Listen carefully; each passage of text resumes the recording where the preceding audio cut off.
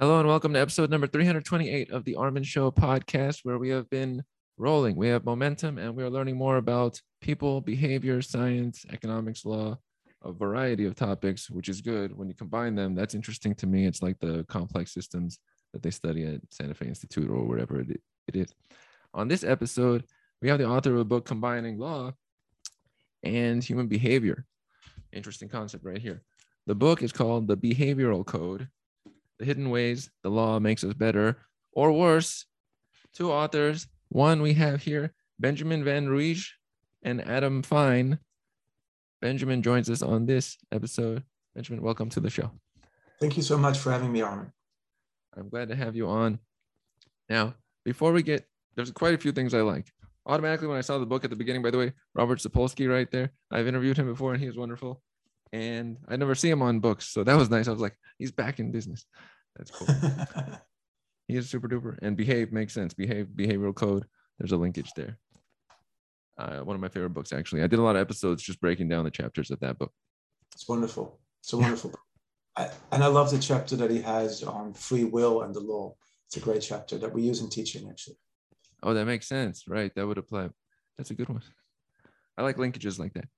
Now, before we get into the content of the book, first I would want to check your co-author and then your background. So your co-author, how did you end up working with Adam Fine in the first place? How have you known of each other and why team up on this book? Great. So Adam was a graduate student doing a PhD in psychology at University of California, Irvine, where I was teaching at the time at the law school. And we started to collaborate on projects where we were studying how people's so-called what we call rule orientation, whether their personality is more oriented towards rules, whether it affects their own compliance with rules.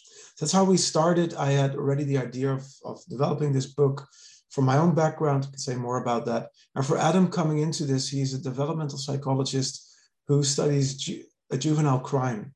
And his experiences has been that that there's so much empirical knowledge about why juveniles and young adults commit crime that don't really translate into the law, and that all of this knowledge gets lost. And he'd also seen that working in practice, also teaching in schools. He'd seen again and again that sort of the scientific knowledge is not used in practice. So we combined both of our backgrounds into what became this book. That's cool. I do like the application of and presentation of science in the book, which shows up a lot.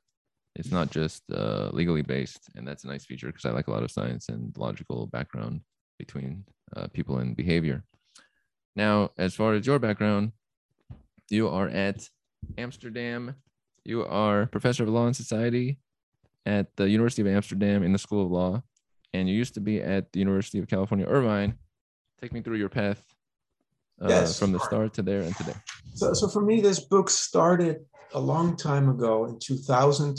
My background, I was trained in a bachelor and master's of both of law as well as of Chinese language and cultures.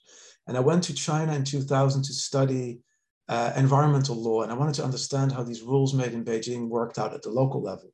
So there I was, I understood Chinese, I understood law, but I didn't understand behavior.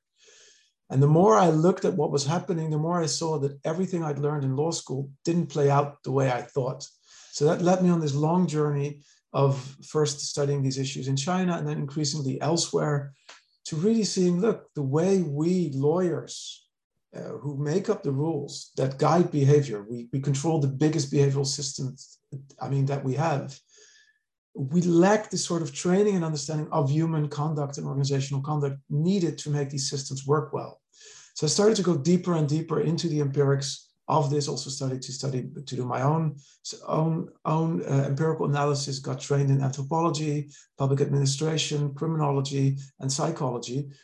And that ended up, sort of seeing, look, I need to tell this story, first of all, to my colleagues in law, but more important, to a broader audience, because in the end, law is not made in a vacuum. It's made based on everybody's political preferences. And I saw also interacting with a lot of different people in the US, in Europe, in China, that most people have sort of assumptions about how law gets to shape behavior that are not in line with what we know scientifically. And that ended up becoming this popular science book that Adam and I did. Right. That's nice. I like popular science. It will travel to many people, many more than maybe the basic underpinnings behind it would get to, because people don't go to those things unless there's a bit more pep, we might say. Exactly. Cool. Now, the behavioral code, the hidden ways the law makes us better. It's mentioning the hidden ways, which means items that are not explicitly laid out. What is the law missing at its base level that underneath it is impacting people? So let me first say what we do see. So if we compare it, I mean, as a cliche with an iceberg, I mean, the top we see is sort of the visible part, which is punishment and sort of the clear incentives of the law. So the book has 2 chapters on that. And it shows that punishment as well as tort and rewards, they don't really work as we expect them. The evidence that punishment actually reduces bad conduct is very thin. And for many instances, there is no evidence. And sometimes it makes behavior worse. And the same applies to tort liability, where we have no evidence that it actually reduces risk in many areas, such as medical malpractice or, for instance, traffic accidents.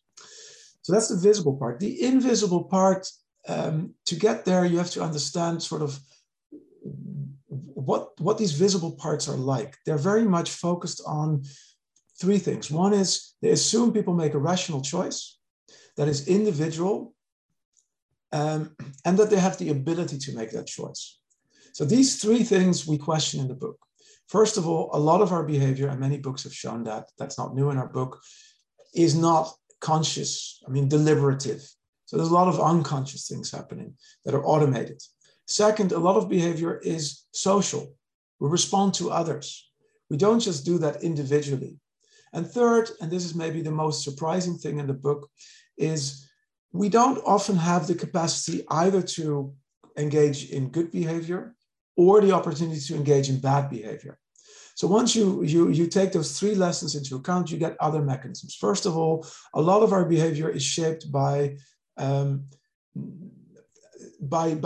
non-amoral issues. So morality matters. So we show the ways in which we develop morals, the way they become aligned with rules or not, and the way that then shapes behavior. Second, social norms, the behavior of others shapes how we act. Third, whether we think the system is legitimate matters. So our sort of belief in the system, which has a lot to do, for instance, how the system treats us. So police misconduct breeds more crime. That's one of the things that science has shown again and again. Fourth, our ability to follow rules. Most people don't know most rules. You'd be surprised the amount of law people don't know, even if that's very basic rights that people have at the workplace. They don't know their rights. They underestimate them. Basic criminal law rules. And even experts don't know the law. So doctors don't know the intricate rules of doctor-patient privilege very well. And we see that school principals don't know education rules very well. And also people are not always able to do what the law asks. And finally, and this is the strongest part, I think, in the book, is there's many instances where we're unable to do bad things and break the law. And we can actually have interventions there. So a very simple example is there is very cheap technology that would disable your iPhone or your other phone, a Samsung phone, or whatever you have, your Android phone, from being operated from the driver's seat. So we could just mandate that sort of technology to be in every car. That would mean that you can't operate the phone in a very risky manner. It also would mean that you don't need law enforcement, you don't need surveillance, you don't need all these other, visible things that have not been working very well to prevent accidents. So we show these different mechanisms, both the visible ones and the invisible ones, and we look at both what we know, what we don't know, and also how we can use it, and also what the limits are. We don't believe in a quick fix. We don't believe there's any simple way to make everybody behave better and comply better. If that were the case, we would have probably written the new Bible, which we didn't. It's true. I like when you were describing punishment in the punishment chapter, how you describe it's not completely understood the effects until you look at, okay, after effects. Are people committing the crime again? What is causing them to be deterred? And then specific versus general deterrence, different methods of keeping them from committing some sort of crime. I also like the tipping levels, where at a certain point, people just don't commit crimes because they know the punishment will impact them, but below that level, they think it's not going to relate to me. How can the law better relate punishment to people's behavior, or is punishment the wrong category for this, or a necessary element? No, I think it's a necessary element. So if there's no punishment, you have impunity. So anybody who's seen The Walking Dead or any show, I mean, set in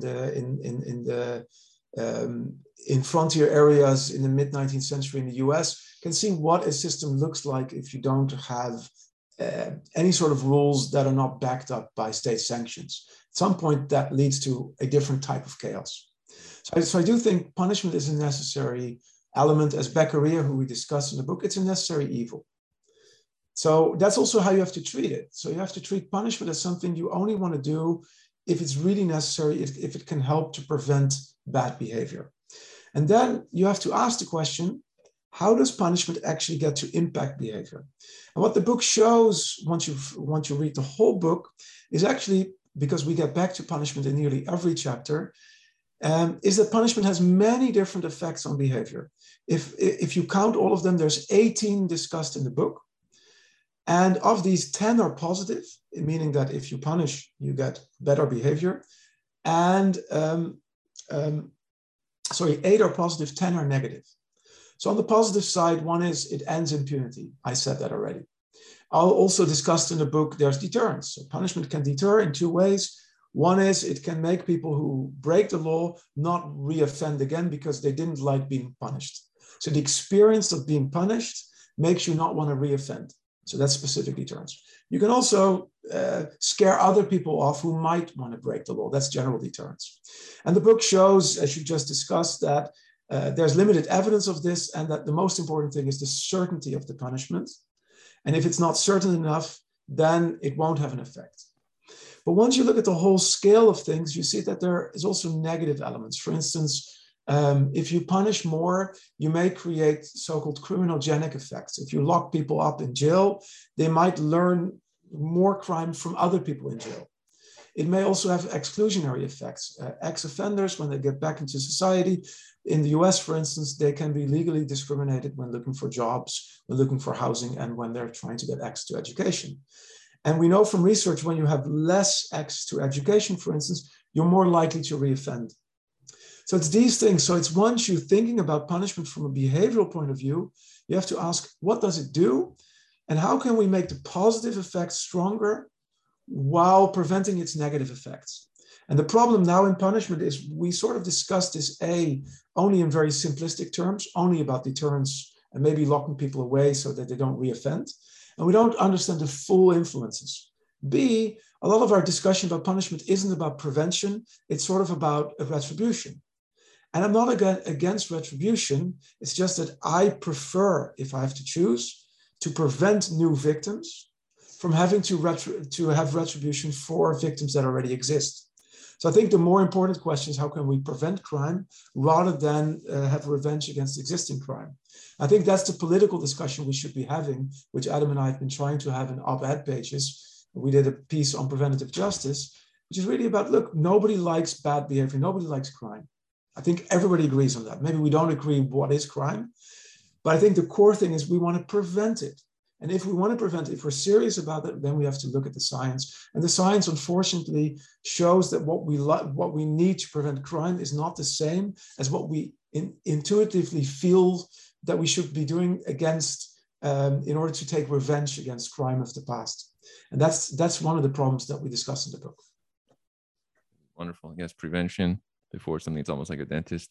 Prevention before you have some huge tooth issue, and then you need to handle that. 100%. And that's also where we draw a comparison with medicine. So in medicine, we see there's preventative medicine now. And there's evidence-based practice. So in the conclusion of the book, we really think that law and justice and talking about justice should be much more about A, prevention, B, about evidence-based. That's true. Now, one thing that came to mind is, would you say that the law is a little bit more heavily focused on those, let's say, smaller minority who commit crime than the general public? Is there a possible focus they could be putting on more people than those who commit crime regularly and become very focused on like the hammer and nail kind of concept? Yeah, so that's a difficult question. There's so much law. So, I mean, the most visible law that an average person sees, of course, is criminal law, which is focused on certain types of crime. But in the introduction, we kind of show if you just drive around in your car, and if you would see all the rules that apply to your car, Yeah. how many thousands of rules you would be seeing, and those were just the ones that we took from the California Vehicle Code that you may appreciate because you live in LA, Yeah. and you probably drive a car because you live in LA. Yeah. Just the amount of law that applies to just your car and you driving it. So a lot of the law actually is all around you all the time. And the interesting thing is most of that law, it doesn't even come to actually shape behavior or come alive because nobody knows it. I mean, nobody deals with it. So there's only a small set of law that actually comes to the surface. And of that, most of that comes to the surface when there's a dispute. And then we go to court or there's law enforcement. And that part of the law is what we're all talking about. And what our book is about all kinds of ways in which law, as we have it, is shaping our behavior in everyday situations. And we want that law, and a lot of that works quite well. I think for cars, your car starts every morning, and so far it hasn't killed you yet. So probably law is doing okay there, right? But we want the law to do better there.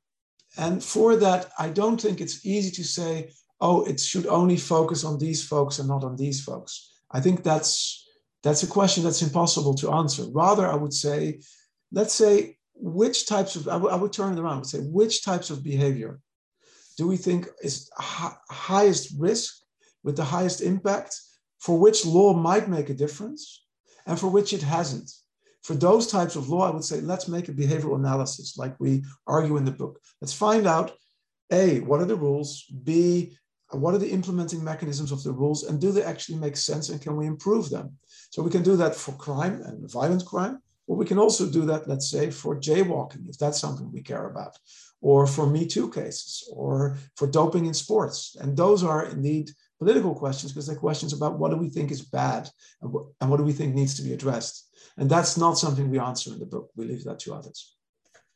I like that data analysis comes into play a variety now because we have so much wonderful recording of everything that we can see, okay, what's the impact of this a month later, a year later, 5 years later? It's kind of like Sapolsky would say with like a decision 1 minute from now, an hour from now, and so on.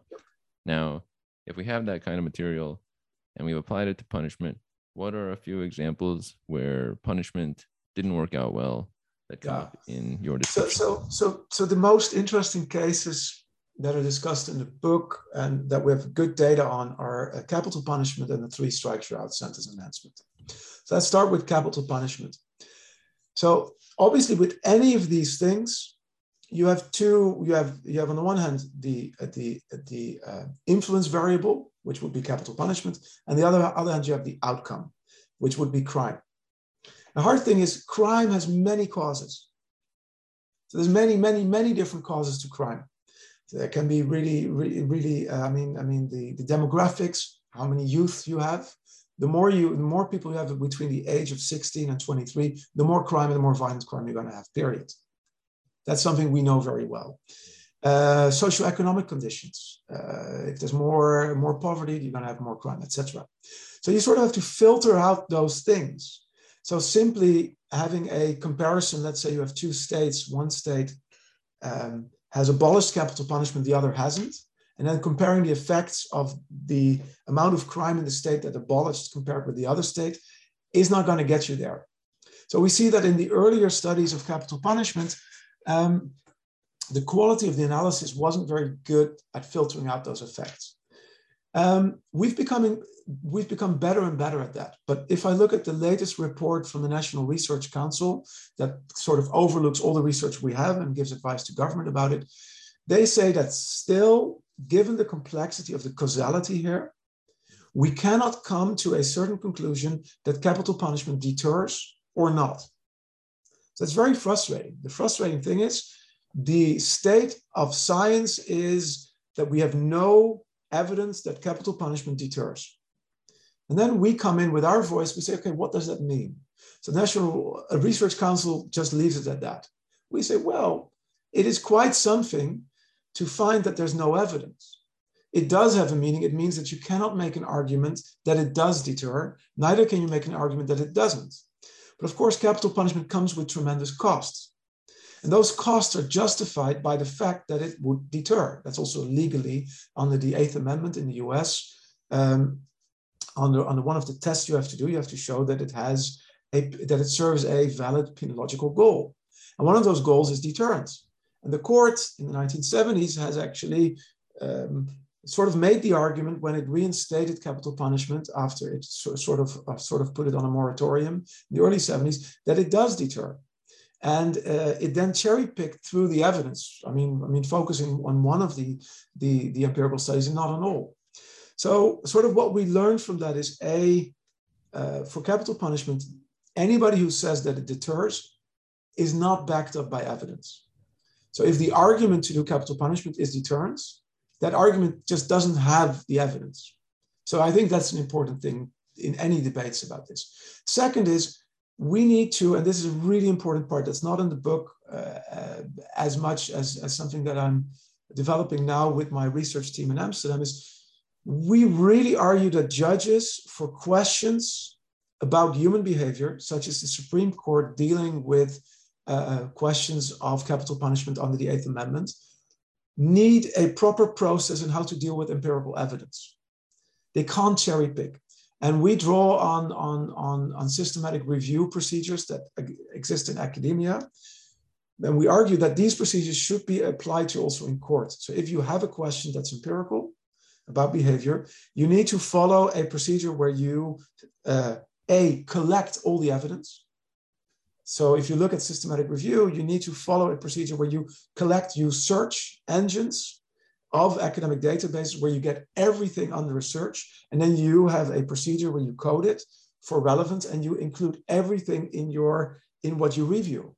Be that your coding protocols are sound, and then you can sort of come to a conclusion.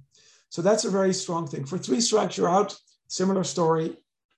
Of all the studies we've reviewed, we found all of them but 2 concluded that that 3 strikes you're out did not deter. Several found that it actually created more crime. Only 2 studies that we reviewed found that it did deter. One of these studies found it only deterred for non-violent crimes. Well, that's not why we have 3 strikes you're out. And the other found that it wasn't cost effective compared to more policing. So that's sort of the story there. Again, we see, if you look at what the Supreme Court did, they cherry-picked, in the Ewing case, they cherry-picked through the evidence. So they did cite a report by the Attorney General of California showing that it did deter, and they didn't, for instance, look at all the work that Frank Zimmering from Berkeley did, showing that that report from the Attorney General didn't look at the right time frame. So if you look at 3 strikes you're out and you look immediately after the 3 strikes you're out, you see that crime goes down. If you look at the longer time frame before, you see that crime was already on the decline earlier. So it's those types of details, if you don't go into those.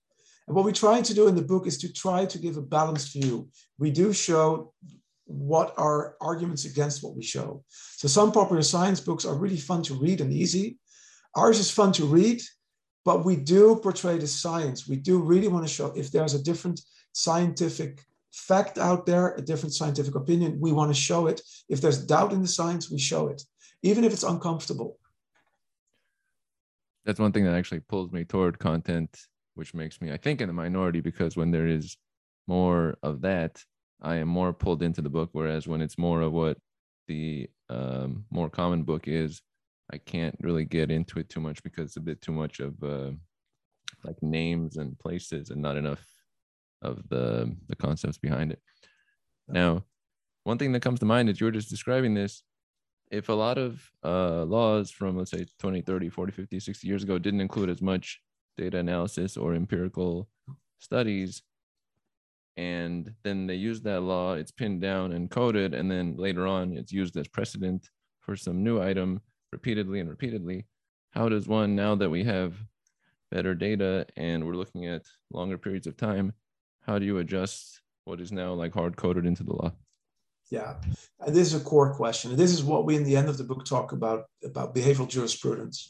And this is a sort of, I mean, just as behavioral economics came to question core tenets in economic thinking, what we're arguing, and this is not only our own work, but we see we're kind of drawing upon decades of work of others. Based on that work, we're arguing that the law needs a behavioral correction. It direly needs one, so maybe even more than economics. And the behavioral correction here is broader than the behavioral correction economics. So behavioral correction economics is about sort of the basic tenets of individual rational choice thinking. The correction here is much broader because law in of itself has just not bothered itself too much with thinking about human conduct and about behavior and about influencing behavior, even though the law itself serves as a very important behavioral mechanism.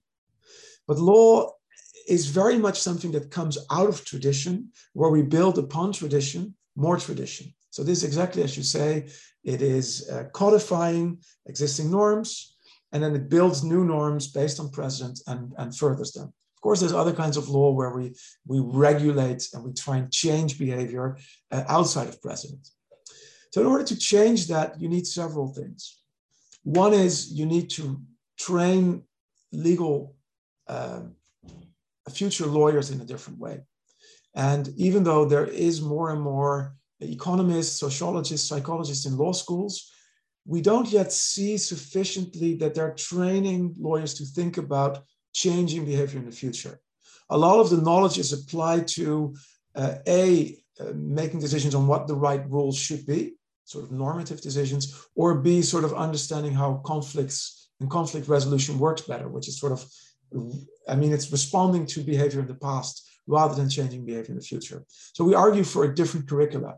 And for instance, in Amsterdam, I'm teaching a compulsory first-year law course to 800 students on law and human behavior. And that's revolutionary. We're the only curriculum that made that compulsory, which they did even before I came back to Amsterdam. So I mean, it's my colleagues who developed that, it's not me. Second, in legal practice, you need to make behavioral arguments more central. And there is, I think, good grounds for that. So we see, for instance, in our study of the Eighth Amendment, we see that lawyers on defense side could make arguments, if they were better trained in the behavioral science, they could kind of show that the other side's empirics is cherry-picked. They could show that it doesn't really reflect the state of knowledge.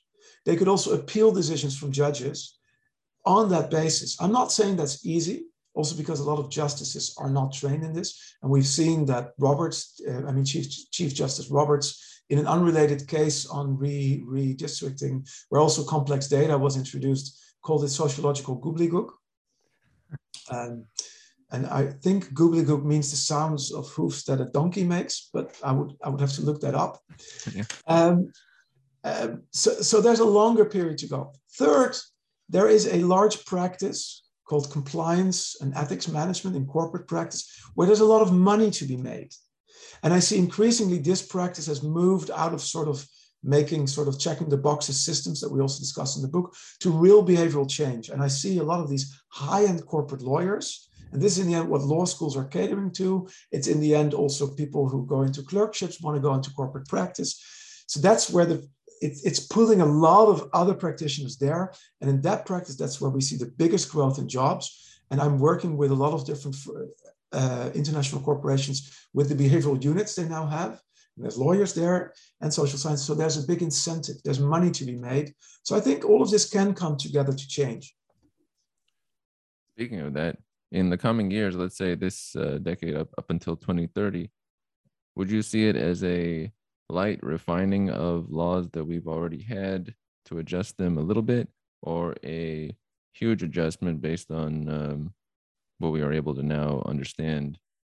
So like a huge change, like a divergence, or like a convergence of slight adjustment Yeah. over time? So, of course, the biggest type of legal change comes through legislation. And for instance, in the US, we know how hard it is to make any legislation nowadays.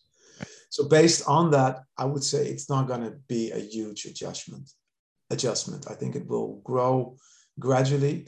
I think the biggest insight, probably to start with from the book, is just simply starting with, do people know the law?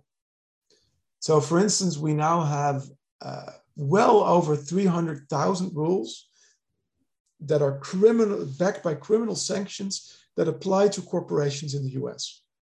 Just imagine. Only 300,000. 300,000. So imagine you're a CEO in a company and you have 30 lawyers. Then each of these lawyers has to memorize and understand 10,000 rules. And they have to be able to communicate them with you and your team to be able to be ensured that everybody in your organization, and maybe it's a big organization, 10,000 people, understands them and complies with them. So that we all know is impossible. So a first start would be to kind of say, which rules do we really need and which ones don't we need? Which ones should we focus on? So I think that's a start. And it's an interesting thing. I'm an admitted progressive, and progressives always often like more rules and more government. But I've come to see that, well, maybe there is something here on the conservative side. Maybe we do need to, in earnest, think about, okay, which rules actually make sense and which don't. So I think that may be something politically where we can have a discussion together. We might not agree, but we may agree on the amount of rules, that it doesn't make sense to have all these inactive dead rules that are under the water and never coming to the surface. That immediately made me think of like a closet where you have way more clothes than you remember, going all the way to the back. And then if they haven't been organized in many years, you don't remember what you have, what you don't have, what you'd like to get rid of, what you'd want to wear. And then the clutter actually cuts away at your ability to really pick and choose what's most valuable for you at this time. Clutter is really— That's a nice metaphor. I mean, the funny thing about law is, because we have this sort of ex post understanding. So think about the same company again, I just said. If they break a single rule, even if they're not aware of that rule, once they've broken the rule and somehow they get found out and somehow a prosecutor takes them to court, then we get all these lawyers involved. They find the right rule. They find all the case law. And ex post, it's not a problem that we don't know the law. It's only ex ante, once we want to shape future conduct, it's a problem. And that's sort of the problem we have in all of this. Most of us, and especially people in law, think too much ex post, think too much in terms of, okay, once we have a certain conduct, then we can find the applicable rules.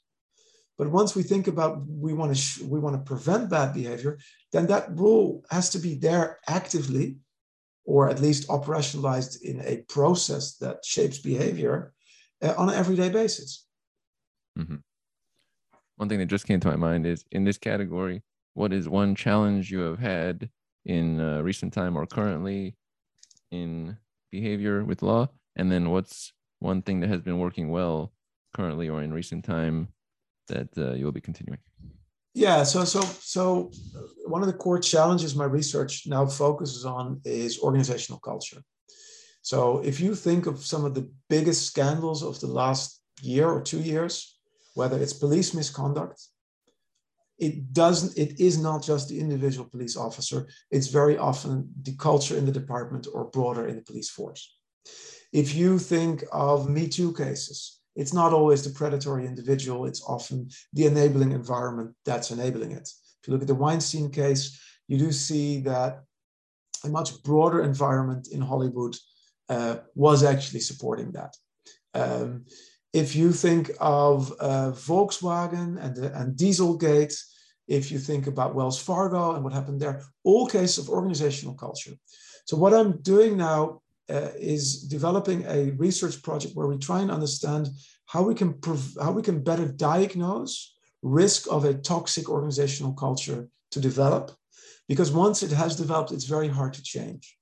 So we're building case studies where we're looking at the worst cases, And we're trying to understand, okay, what patterns do we see here? What do we actually see that is of a risk that we can then discuss with other organizations at a much earlier phase where we can find out, look, maybe you should be aware that this may be a problem down the line and we can prevent it. So this is a big challenge. It's one that I've seen the DOJ, Department of Justice, a lot of major Wall Street organizations have all focused on, major banks, but nobody has really cracked this one yet because it's so complex. Where things are going well, I have to say I'm always more of a hopeless optimist in a sense that when I'm positive, I still see all the dark sides. I think several things that have worked well. So the book, for instance, we discussed seatbelts. So if you go back to early 1980s, every car in the US had a seatbelt because it was mandated by law, but nobody was wearing them. Seatbelt usage was only 15%.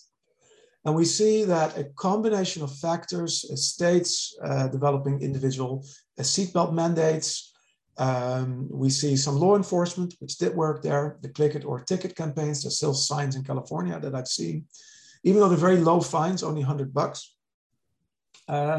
We see these commercials, crash test dummy commercials, trying to convince people. And then we get the warning beeps, which sort of make it hard or uncomfortable to not wear seatbelts. And now it's become automated.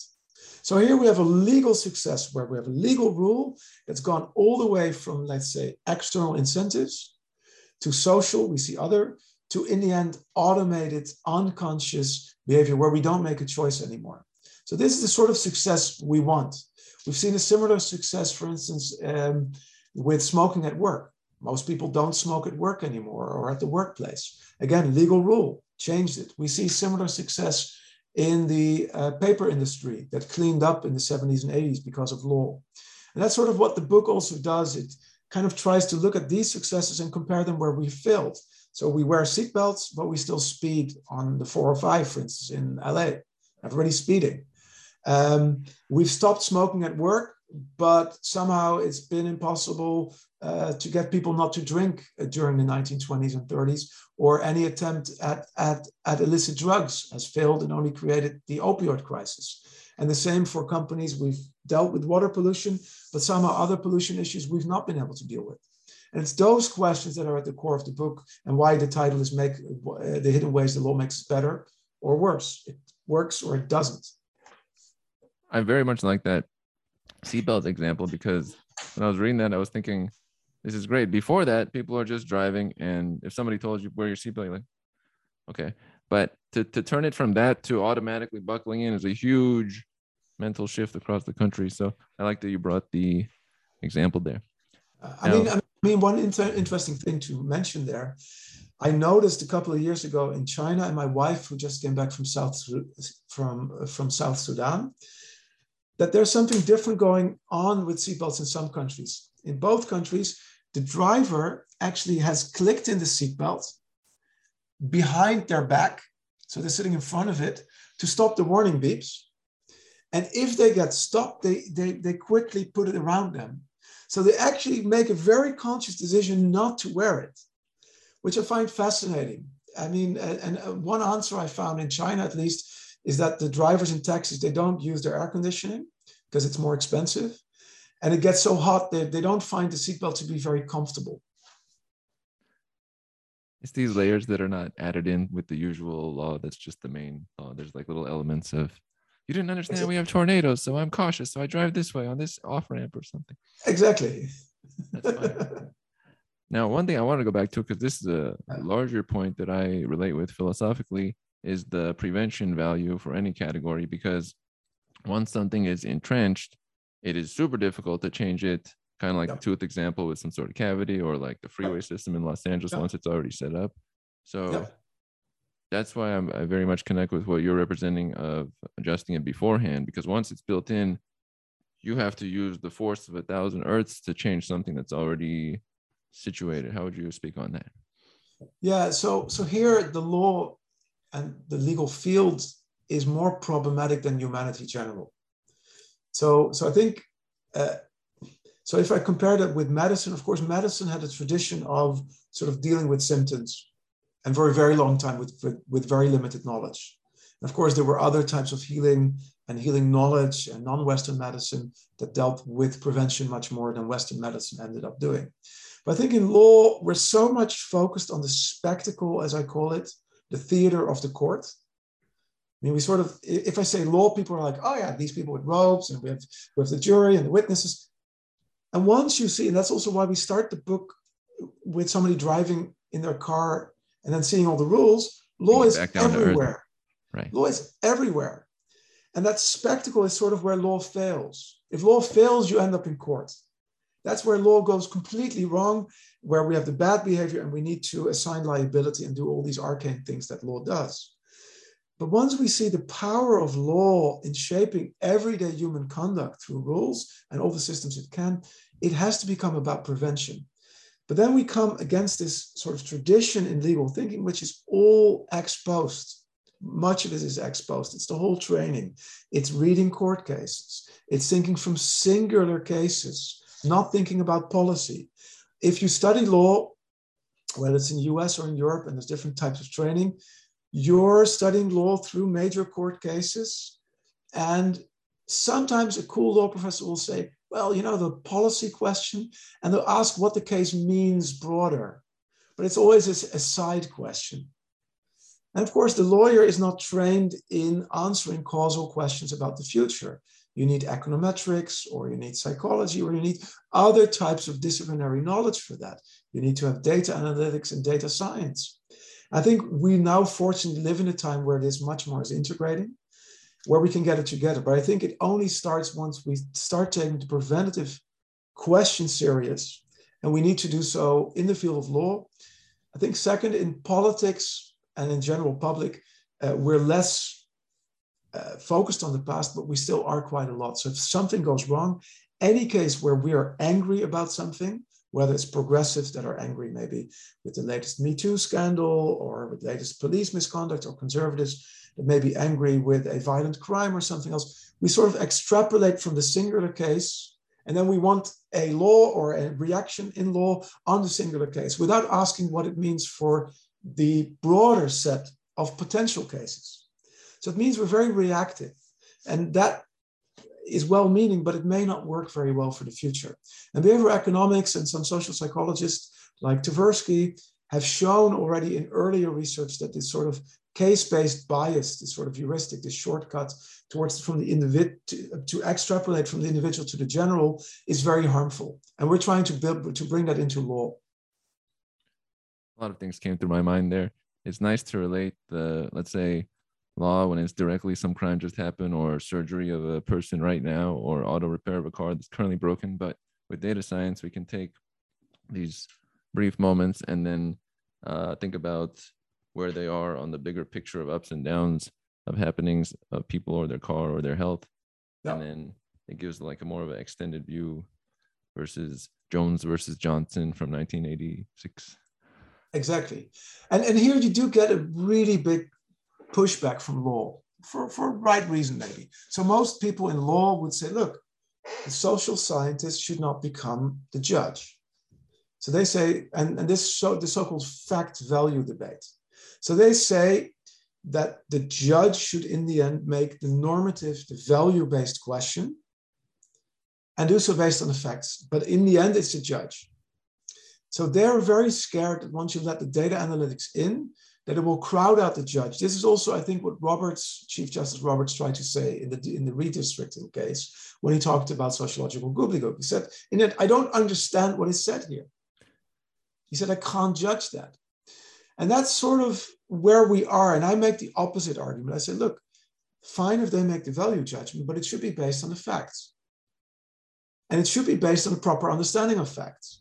So we need the facts to be there, which means you need to understand the facts in complexity.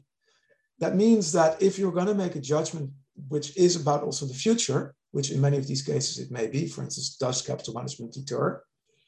You need to get the facts right. And that is going back to what I said earlier, introduce procedures that the evidence comes in the right way, and is translated in the right way. But it may well be that in the future, this is not enough. It may well be that in the future, if we really care about prevention, we may have to rethink of what the role of a judge is, and also what the role of the expertise of a judge should be. layers of perspective. What would you say is the biggest difference between law today and law 40 years ago as far as learning it? Is there a huge difference in learning it at this time versus then? Yeah, I think there have been differences. So there's several. I think we have a much more interdisciplinary perspective of law. So law and economics in many law schools in the US became very dominant. So that means that at least there's sort of cost benefit analysis introduced into the classroom, introduced into saying, okay, is it actually good or bad that a law is the way it is? Not just based on philosophy, which is where it was, or based on other cases, but also based on cost benefit analysis. I think that's really strong.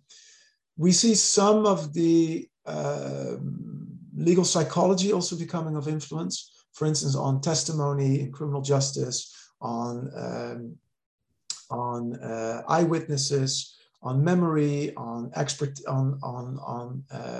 practices. We also see that some of the critical scholarship has become more important. We see much more questioning of issues of race, discrimination, also bring data in there. And also power differentials. So a lot of the law and society studies have had some impact there. So I think that it has changed in that way. We're asking for the next level of change, which is to much more look at the preventative aspects. I think there's been some move there, but not enough. In this category, who are other individuals you have resonated with, or who you value their thoughts as like a base model in some form? Are there any people that come to mind, researchers or professors? Oh yeah, there's too many to mention. So let me mention just a couple. One is Cass Sunstein, and I think his work, it's not just the book Nudge, which obviously had a big impact on practice, but I think his earlier work. I mean, he has done so much, but I mean, to mention some of the things, his kind of work about the availability heuristic and the cascade effect. So how we respond to a singular issue and we extrapolate that as a big problem that we need to regulate. So I think he's shown a lot about human cognition and how that plays a role. So he's, I think, one of the forces that has made behavioral law and economics more central in law. And of course, his role also being the regulatory czar under Obama, and I think he also plays a role now in the Biden administration. So I think his work is really influential. I think another line of work that has been influential is the behavioral ethics work. And we can think of people like Anton Brunzel and also Max Baserman. That work has been translated, its meaning for law, by Yuval Feldman, which I think is also an important way of thinking. And they show that our lack of cognition, or sorry, it's not a lack of cognition, that we don't just have a sort of non-deliberative cognition that goes against our own interests, but also makes it impossible for us to make ethical judgments. So we have a bounded ethicality, and they show how that then plays a role in law. I think finally to mention Sapolsky, we mentioned already, his book Behave, I think just getting really, I mean, for me, reading that whole book, and I'm happy that you unpacked, it's a book that you need to unpack. Right. You need to slow read it, which I love. That was like 4 episodes. Great. So what he did in his book, I think really shows clearly the different ways in which once you take it serious, that we don't fully have this sort of free will, this sort of model of thinking of the human in the legal system that we need to grapple with. And it's not easy to grapple with it. And he has a very funny chapter about that, which with very serious implications. So I think that would be another side to this. But there's too many others to mention. I think Susan Silby's work, she's at MIT, massive important work on sort of the organizational side of this and the sociological side of how humans actually interact in shaping compliance and shaping what the rules mean and how they become to play a role in practice. There's just too many people to mention for me here. John Braithwaite has been vital as well. Wonderful selection there. I like that you mentioned that there's a bigger picture concept. Sapolsky wrote that book and then he added that chapter in. If you don't add in all the elements, the loss is huge, because let's say he had written the whole book and left out that chapter, maybe the book would still be functional. But when he wrote that, that's highly valuable to an individual, maybe in law, and maybe a whole chapter of people's efforts can base off of that. So it's key to never leave items out. Variety, I like the concept of variety and adding in all the elements. That's cool. Well, that's not what your publisher will advise you. So I think for Sapolsky, because of his earlier book, Why Zebras Don't Get Ulcers, great title, he may have been able to write the book in a way that he did. And what I love about that chapter is you can actually sort of read it as a standalone, which is brilliant because the book is so nuanced and complex, but you can sort of read it as a standalone. I'm going to be looking back at that chapter. Also, you mentioned that title, It's very funny. I mean, the way he starts, it's really good. I took notes on the whole book, but I have to. And then the title, Why Zebras Don't Have Ulcers, reminds me the value of that kind of title. One time I spoke with an economist. Her book is An Economist Walks into a Brothel. These kinds of titles, yes. They just, yes. Alison Schrager, they really punch in, and then you're like, wait a minute, what happened there? It's a good point. My last question to you for this time would be, if you had a message to all people on the planet that you would want them to take away from your book, what would that be? Yeah, if I would make it really short, I would say law matters. Make sure that the law works better for you. And what I mean with that is law keeps you safe from harm. Try and find out how it does and how you vote, your voting behavior, your behavior as a citizen, the way you talk about your preference for laws, how you can actually make sure that it works better for you.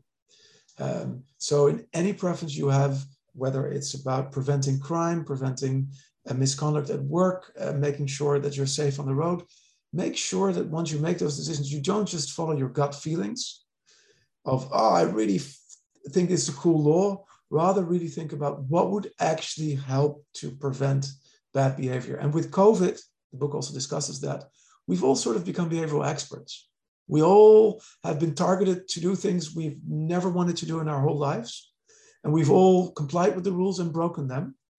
So we all intuitively, and we also study this now, know what works and doesn't work for that issue. Try and look at that back and think about the next time that any law is discussed, to think about, okay, will it actually work to do the things I want it to do? How does this law connect with me? Benjamin, I would like to thank you for having been on this episode discussing this book right here, The Behavioral Code, with your co-author, Adam Fine, and bringing us a variety of knowledge, connecting with past books as well, and guiding us into the law and how it connects with behavior. Well, thank you so much for having me, Aaron. That was great. Wonderful. And we are out.